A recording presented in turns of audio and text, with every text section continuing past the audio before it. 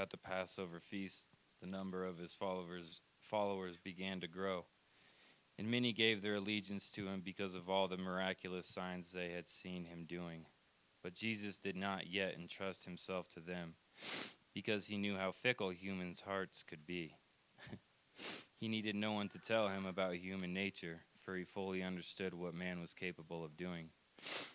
Now there was a prominent religious leader among the Jews named Nicodemus, who was part of the sect called the Pharisees. One night he discreetly came to Jesus and said, "Rabbi, we know that you are a teacher come from God, for no one performs the miracle signs that you do unless God's power is with him." Jesus answered, "Nicodemus, listen to this eternal truth. Before a person can ever perceive God's kingdom, they must first experience a rebirth." Nicodemus said, "Rebirth? How can a gray-headed man be reborn? It's impossible for anyone to go back into the womb a second time and be reborn." Jesus answered, "I speak in eternal truth. Unless you are born of water and the Spirit, you will never enter God's kingdom. For the natural realm only gives birth to things that are natural, but the spiritual realm gives birth to supernatural life. You shouldn't be amazed by my statement. You all must be born from above. For the spirit wind blows as it chooses. You can hear its sound, but you don't know where it comes from or where it's going. So it is the same with those who are spirit born." Nicodemus replied, "I don't understand. What do you mean? How does this happen?" Jesus answered, "Nicodemus, aren't you the respected teacher in Israel, and yet you don't understand this revelation? I speak eternal truths about things I know, things I've seen and experienced, and still you don't accept what I reveal? If you're unable to believe what I've told you about the natural realm, what will you do when I begin to unveil the heavenly realm? No one has risen into the heavenly realm except the Son of Man, who also exists in heaven. And just as Moses in the desert lifted up the brass replica of a venomous snake on a pole for all the people to see and be healed, so the Son of Man is ready to be lifted up, so that those who truly believe in him will not perish but be given eternal life. For here is the way God loved the world. He gave his only unique Son as a gift. So now everyone who believes in him will not perish but experience everlasting life. God did not send his Son into the world to judge and condemn the world, but to be its Savior and to rescue it. Now that there is no longer any condemnation for those who believe in him, but the unbeliever already lives under condemnation because they do not believe in the name of the only Son of God. And here is the basis for their judgment. The light of God has now come into the world, but the people love darkness more than the light because they wanted darkness to conceal their evil. So the wicked hate the light and try to hide from it, but the light fully exposes their lives. But those who love the truth will come into the light, for the light will reveal that it was God who produced their fruitful works. The word of the Lord. Thanks be to God.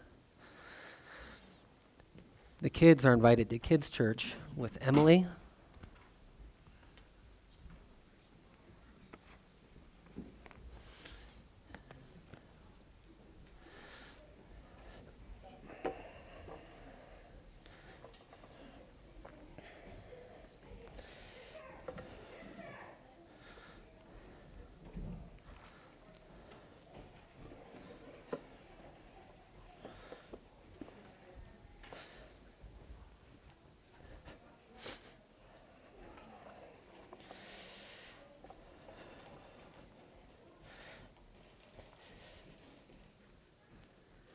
For God so loved the world that he gave his only one and only Son, that whoever believes in him shall not perish, but have eternal life. John 3:16, every football game held up in a sign. And it's a nice summary. It's a nice way of sort of projecting the gospel out there. The thing I like about that, as I thought about that this week, I mean, instinctively, if you know me, I just hate that. Because it just seems to be like, I don't want to get into it. But as I was thinking about what am I missing, the thing I like about that is that it's a lot of news in that passage. For God so loved the world that he gave his only son. Like I like things that begin with news for us because they announce something of the realm of what God is doing. They bring something to the activity of which God is doing. Now, that was for many people, I don't know if this is probably true still, is that your first Bible memory verse as well. Probably so when you're at a football game, you can tell the person who asks, what does that mean anyways? It's all a pyramid scheme that starts somewhere else and then goes down.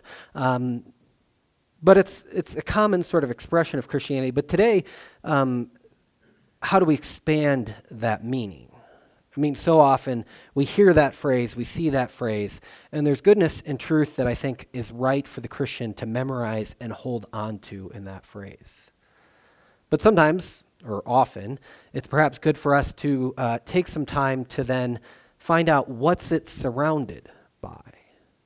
What's going on in this nighttime conversation between Nicodemus, this leader of sort of the established religion of Judaism at the time, who comes to question him, not in the day, but at night, to find out what's going on.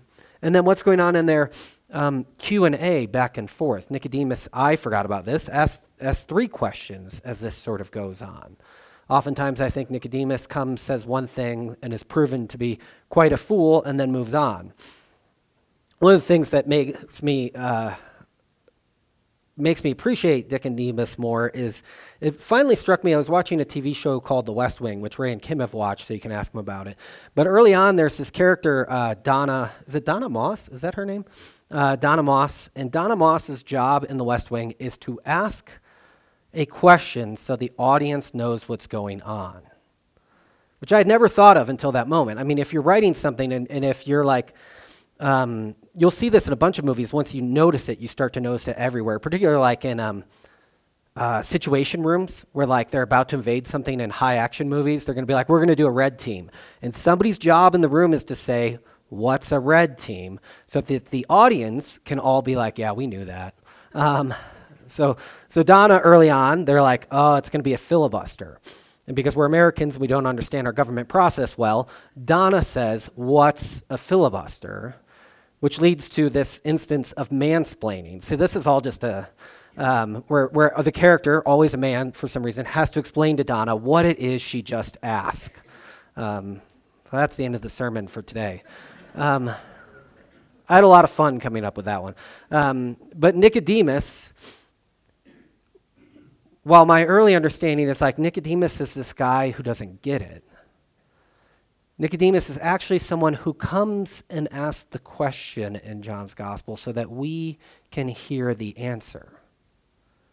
We, like Nicodemus, say, these signs are something that you can do because you know God, which Jesus replies, but only those who know God in this way can see the kingdom of heaven.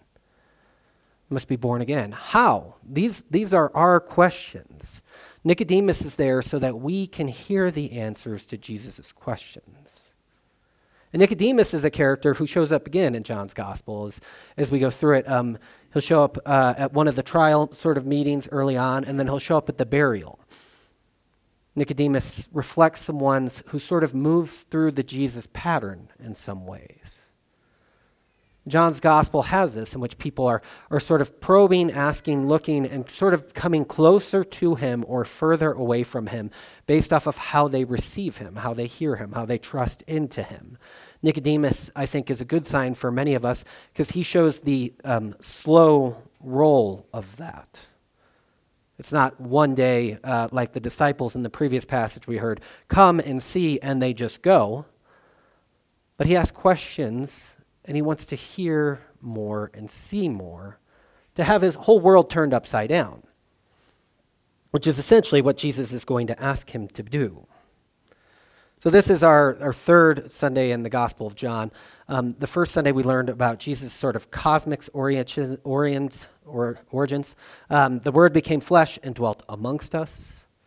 That Jesus is this one who comes from God into this world. And incidentally, and even in the prologue, it's a world at conflict. there's darkness, and the darkness wants to overcome the light, but it does not overcome. That in that prologue is sort of a miniature of the whole story. Then we heard from John, this Lamb of God who takes away the sins of the world. That Jesus is going to be one who in some sense removes something. The stain of the world is going to take this away. And Lamb of God sort of names the sacrificial pattern that he's going to follow. This leads to two of John's disciples then going and following Jesus. And then they bring somebody else along, and he's amazed that Jesus knows he's under a tree, and Jesus responds to him. And this is important for today's passage. Is you're amazed by that, but you'll be more amazed when you see angels ascending and descending on the Son of Man, that he names himself sort of as this ladder between heaven and earth, this thing in which these unities are bound. After that is the wedding at Cana, where Jesus makes, as the party is getting to the end and they're out of wine, I think Jesus makes, if I remember correctly, like 750 bottles of more wine, and good wine at that. It goes over the top at this one. But what's interesting about that scene, and the last time we went through John, so this is the calendar. The last time we went to John in 2019, what I did was I focused on the 7 signs during the season of Epiphany, the 7 signs that make up the first part of John's gospel that sort of reveal who he is. So the wedding at Cana is the beginning of those signs. The raising of Lazarus is the last of those 7 signs. That was in 2019. This time we're going to go more with conversations with Jesus through the gospel. But what's amazing about that instance is it's a wedding, which is this new life, this new beginning, this thing that in the Israelite scriptures is meant to be like a banquet. And it's this banquet because of human means is running out of what it has, but Jesus and God come and renew it as a sign of new creation. So Jesus renews a wedding, a banquet. New creation breaks into this world. The next scene, he goes and cleans out the temple, which for many of us familiar with the other 3 Gospels seems out of order. Or he cleanses the temple twice. I have no opinion on which one's the right answer. But he shows himself as Lord in one ways, and then shows himself as Lord over the temple at the beginning of his ministry. That he's the guardian of this sacred place as well. Even as he, in the words of John's Gospel, is becoming that new sacred site, the place at which angels will descend and go up and go down. And so this is sort of the movement that we've had going through John's Gospel with these breaks in the New Ages. But so far, we haven't really heard much from Jesus. He's acting a lot, but he's doing a lot, but he's not saying a lot. And here, it's interesting to have this time to hear what he's going to say, this sort of announcement of his ministry and more full picture with Nicodemus. This way in which he's going to bring it about in a different way. And so that's what we walk into today, particularly this conversation about 2 worlds that sort of collide. Now, the Nicodemus conversation is divided in a couple ways. I'm going to follow this sort of way. The first one is sort of an observation about humanity. The second one is the Spirit's baptism, the solution to the problem. The third is the Son, that conversation. And the last one is the Father. And so we'll walk through those. But there's dualities in each of the answers. The first one, the Spirit's baptism, born again, born from above, born from earth, flesh and spirit, make up a lot of the duality. And the second one, he says, how will you understand heavenly things if you can't understand earthly things? This sort of duality. And then in the last one, there's light and darkness again. But there's this light, but people love darkness instead of the light. Each one of these conversations is made up with sort of John's catches words that will move throughout the gospel, most notably in that passage from John 3:16, this idea of eternal life and then life on this plane. And so what Jesus is going to do in this conversation, or what he walks through with Nicodemus in this conversation, is there's this one way, a plain way, a observational way of looking at reality. And Jesus says, but there's another way, one that comes from outside of the picture that we have. And it's this way that then enlivens life in a different way, that brings about a different sort of life. We'll talk about it as we get to it, but eternal life isn't just, we only tend to, at least this is the way I was brought up, think of that in terms of quantity. It's more life, longer life, heavenly life. But John's gospel, Jesus pretty much clearly thinks of it as a term of quality. Eternal life is of a different quality of life. And for John's gospel, this sort of thing breaks into your life now, which is interesting. It's something that begins as you are receiving this birth anew. It's something that starts in the plainness of your life today. I think there's an interesting way to conceive of this. I'm sure somebody else came up with it long before me, but I can't think of where I ever heard it, is the opening of Wizard of Oz. If your grandmother put that on and you were like, not another black and white movie, Grandma. But there's a moment in which color floods into that movie. And it seems to me that Jesus has this way of sort of talking about life as we see it now as sort of within the outlines of what's truly there. But the second kind of life, the life from above, the life of heavenly things, the life that is kind of eternal, has a new contrast in color and different way of distinction in it. Sometimes we think, it's just removal to a whole nother spot, which is part of the later part of perhaps what we might see in the Christian life. But what John is talking about is it begins now. And so in the plot of The Wizard of Oz, they don't go to a whole nother, yes, they're in a different world because of the tornado, but they're still living out their life in their bodily form. They're still going through that ways. And so too it is with us, is that what Jesus is inviting Nicodemus into is this way of having life contrasted in a whole new way. And as Nicodemus asked the questions for us, its question for us is, do we receive life contrasted anew from above, from heaven, eternally, in a new and different kind of way? And so that's sort of the outline for today's sermon, as we'll walk through each of these sort of ways of looking about the world.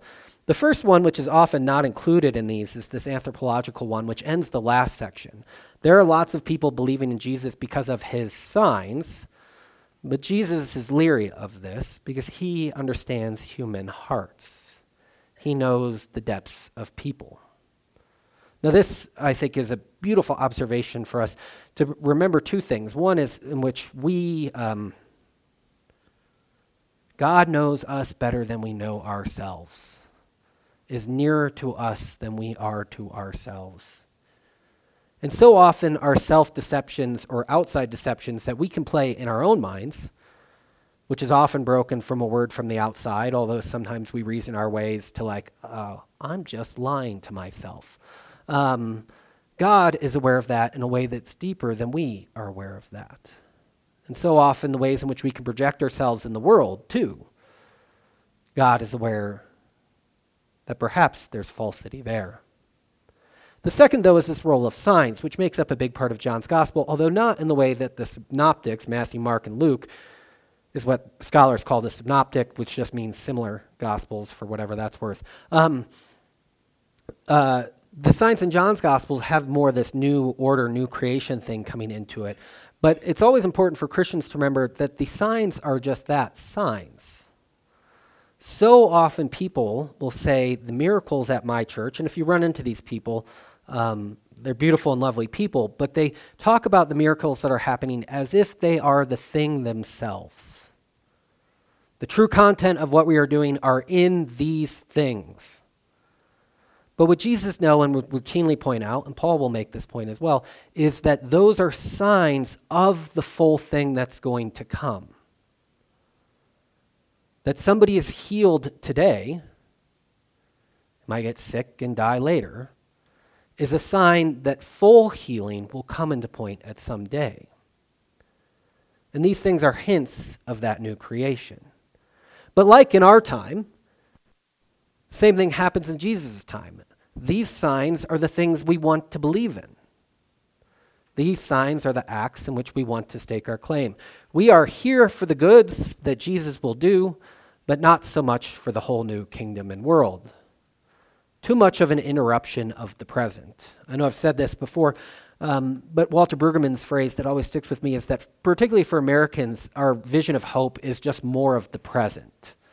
Or even my vision of hope is the people who don't have what I have to live my way might have that as well. And not a full interruption into business as usual.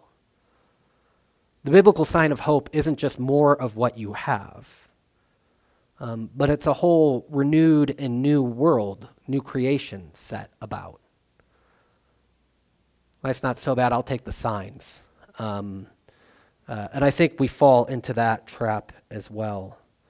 And Jesus knows the depths of each person's heart in this anthropology. This is what leads Nicodemus to come to him. And he comes at night. There's lots of ways to read into coming at night, that he's ashamed, that he's just exploring, that he doesn't want his other friends who will later kill Jesus to know, which seems fair to me. A little bit of an understanding of his own spiritual state, that is he's at this dust point, and he needs to move to this light point in his own journey. There's all sorts of reasons why he might come at night, but he comes at night with this question, Rabbi, which he recognizes Jesus as a teacher who has come from God. For no one could perform the signs you are doing if God were not with them. This brings us to Jesus' answer, which is the Spirit's baptism, which is this movement from the anthropology of the way in which we see things into the way in which Jesus is going to expand the way we see things. Nobody could do these things without some sense of God upon them. And so what's I think really powerful in this is Nicodemus' for no one could perform the signs you were doing if God were not with them. Jesus' answer, very truly I tell you, no one can perform these signs. Jesus wants to be clear, no one can see the kingdom of God unless they're born again. Nicodemus is looking at it in that sort of, no one can perform these signs as evidence that God is with you. Jesus' way of flipping this is to say, no one can see this kingdom of heaven unless they're born again. He raises the picture up. No one can do this. No one can see the kingdom of heaven. Incidentally, kingdom of heaven, again, kingdom of God, kingdom of heaven is this theme that takes up much of the other Gospels. In John's Gospel, I believe it's only mentioned twice, which is an interesting thing because John moves, it seems, the idea of eternal life into a place where the kingdom of heaven used to be. That they're sort of, I think they're different, but they're very similar, coherent signs. That becomes the major theme of John's gospel. What Jesus is preaching is this birth from above. And this brings us to the first dialogue. How can someone be truly born again when they are old? Nicodemus asked. Surely they cannot enter a second time to their mother's womb. Nicodemus asks a good question for us here, because then every pastor would get this question. Jesus only answered the first question, and now we have to explain the rest. No, Jesus explains the rest for us, which is good. But we move from this anthropology thing into what is this that we need interruption for from the outside to this idea of what it means to be renewed into this new thing. And so Nicodemus wants to know, what does it mean to be born again?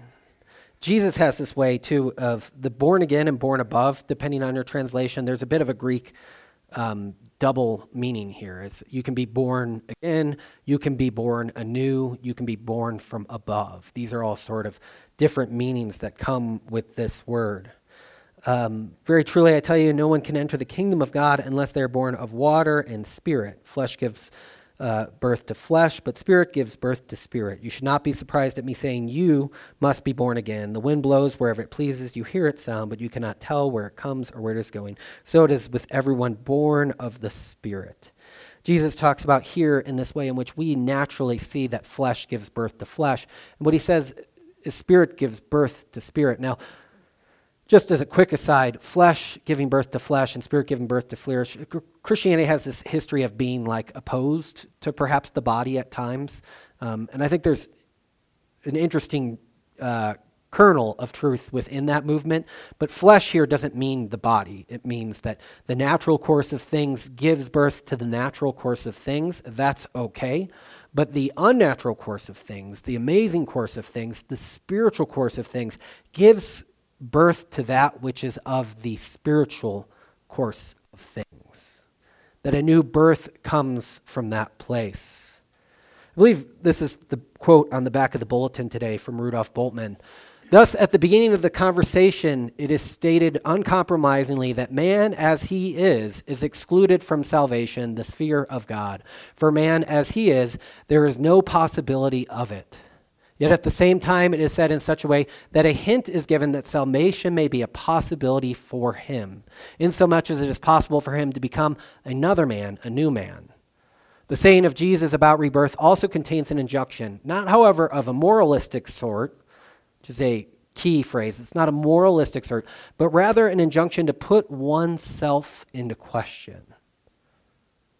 Am I born of flesh? Yes. Can I be born of spirit? Is that possible?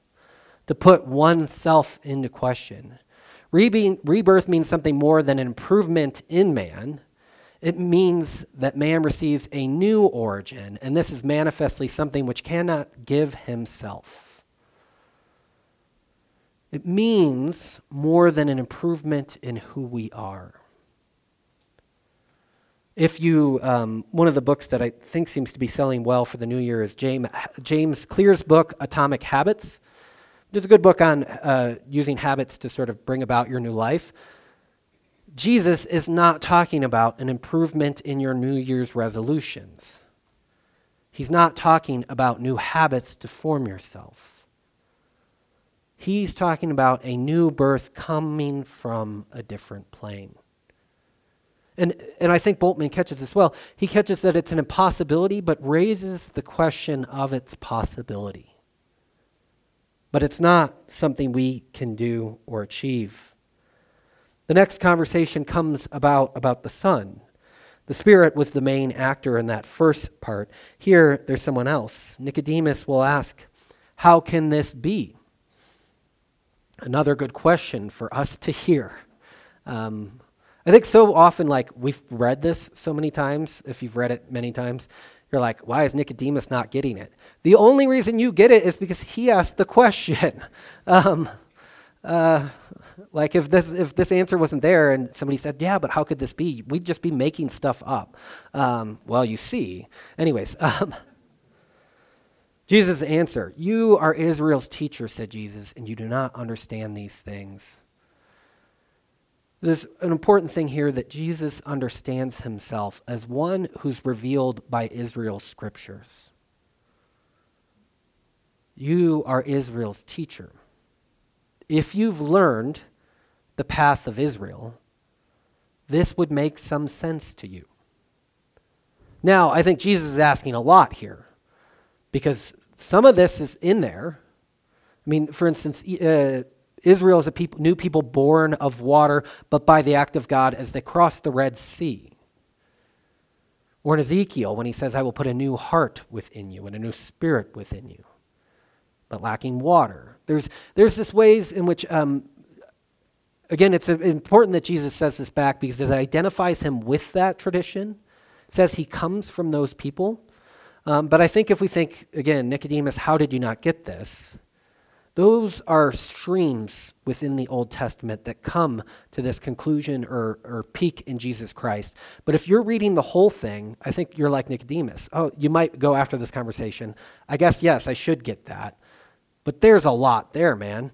There's a lot that I could have been reading. And so it's a challenging thing. But I think it's important, first, that we hear that he says that it could be seen by a teacher in Israel's life. Jesus doesn't fall from some Gnostic paradise with no history before him. He's identifying with the scriptures that came before him. It's always important for us to remember that. Very truly, I tell you, we speak of what we know and testify to what we have seen, but you still do not accept our testimony. The weird movement to we here, one of the commentaries I said had a summary that there are 11 things that people think the we means. So I will now walk through all 11 of them. No.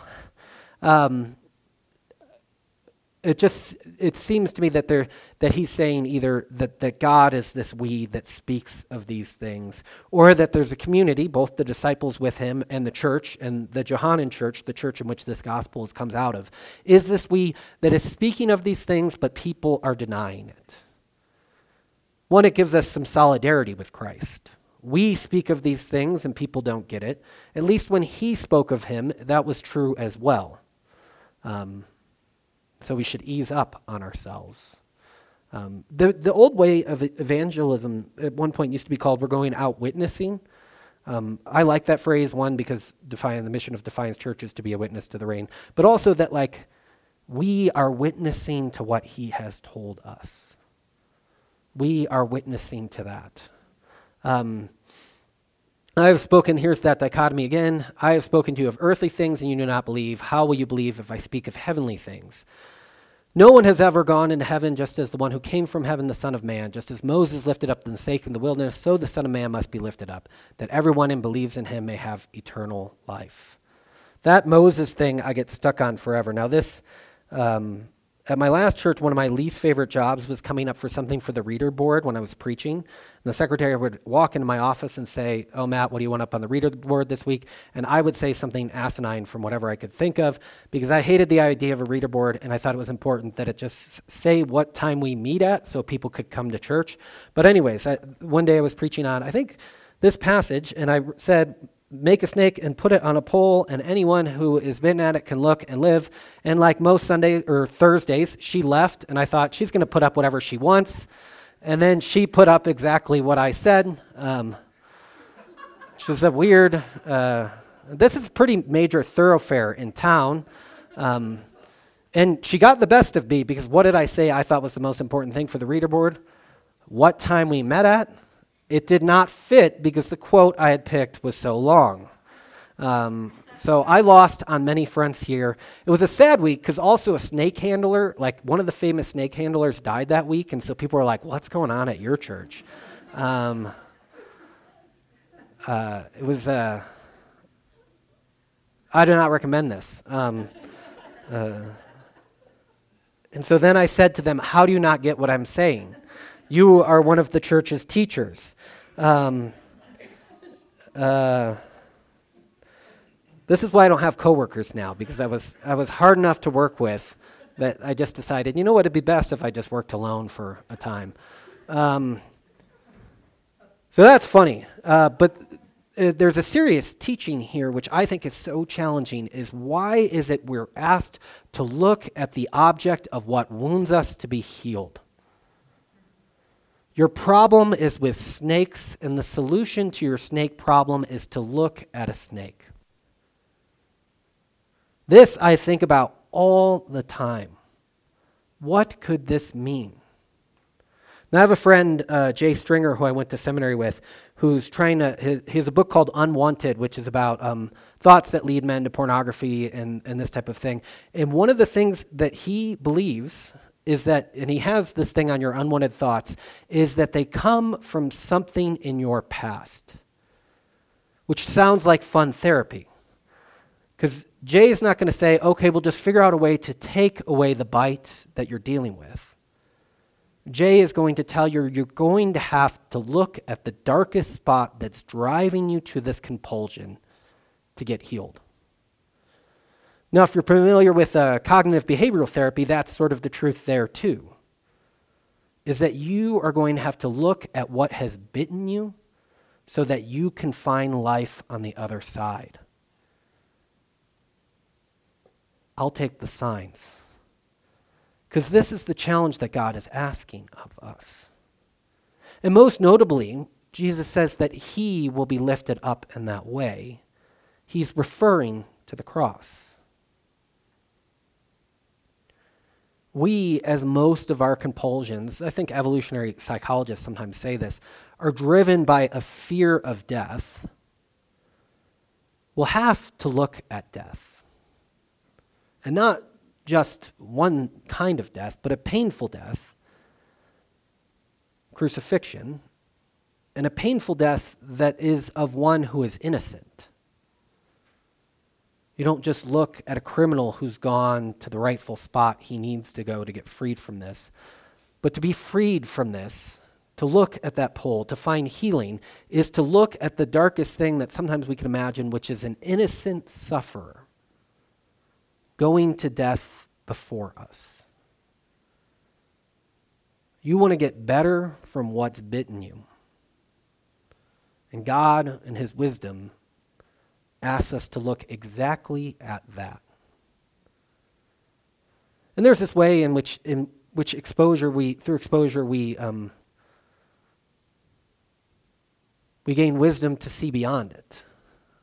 That's my friend Jay's point, is that it can control you as long as you keep it in darkness. It can keep ruling your life the more that you try to sweep it under the rug. But to bring it forth into daylight begins to change the shape of that which is controlling you. For us to look at the cross and to see one who has gone before us to that place surely changes things. Augustine on this passage, what is the serpent lifted up? The Lord's death on the cross. For as death came by a serpent, it is now figured by the image of a serpent. The serpent's bite was deadly.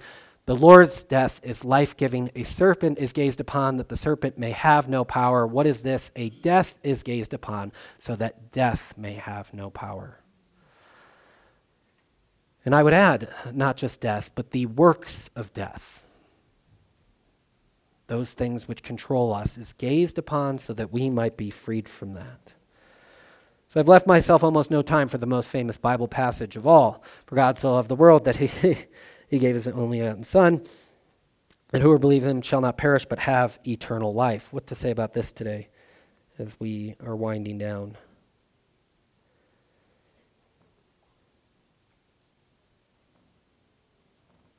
First, as we were singing in worship and I was hearing the readings again, the Psalms reading about God's rescue for us, God using this material object in the book of Numbers, is that God is a God of rescue. And so this passage has within it, shall not perish, shall not be destroyed, shall not have their life lost. God rescues from that. As the passage goes on, the people who want the darkness, and it talks about how we're already condemned because where we are.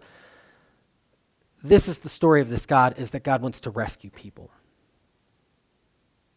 We might prefer this passage with no threats attached to it, but then it wouldn't be the story of this God. Because the story of this God is saying that you shall not perish, but that you have eternal life. That you'll have this full life, that you'll have this kind of life that transforms things. As many of the commentators, and I was thinking, it's like, it would be nice if this was all just positive news. It's the nature of our God to say that I'm going to rescue you from those things. From the snake's bite, you will have to look at this. And incidentally, that story is told in a wilderness people moving from slavery to Pharaoh to new promised land, and that's sort of the nature of what God does. But I think also contained within this passage is this notion that we believe into, that we trust into, that we live into. What is our contribution to the work that God is doing to us? Believe, trust in other ways. Frederick D.L. Bruner, one of the commentators, talks about how we're trusting into Jesus. And